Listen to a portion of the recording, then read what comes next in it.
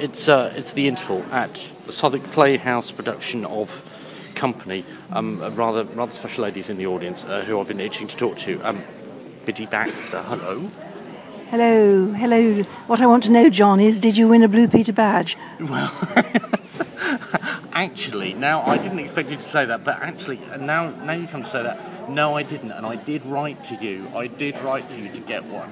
But did you not get a reply? I did definitely get a reply, Yes. and you did definitely sign it. I don't expect you to remember that, Yes. but I did try to get one. Well, perhaps I told you what you had to do to get one. Yes, you did, and I did do that, and then I wrote again, and then they never replied again. But I didn't really catch you to. But that's terrible. You could have won one so easily. I know, and the bizarre thing is that I'd ended up doing some work experience on Blue Peter once. Did you? And I sat across the desk from the editor, and he had a stash in his pot.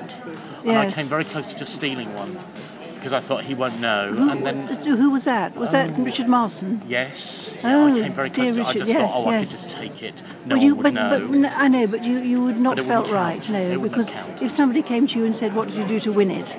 I would have had to have told You couldn't have truth. said, "I'm a tea leaf," could you?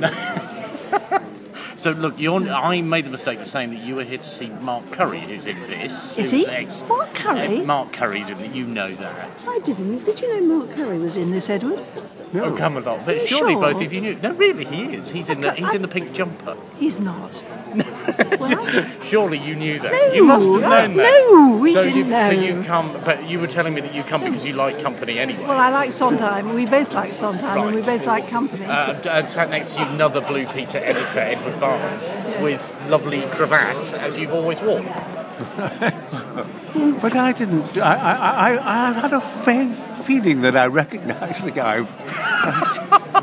And it's Mark. Oh, Yeah, I'd Mark love Curry, to see yes. it. Yeah. Well, he's wearing the pink jumper. Oh. And Yes, it's terribly that's good. right, yeah. It strikes me as terribly good.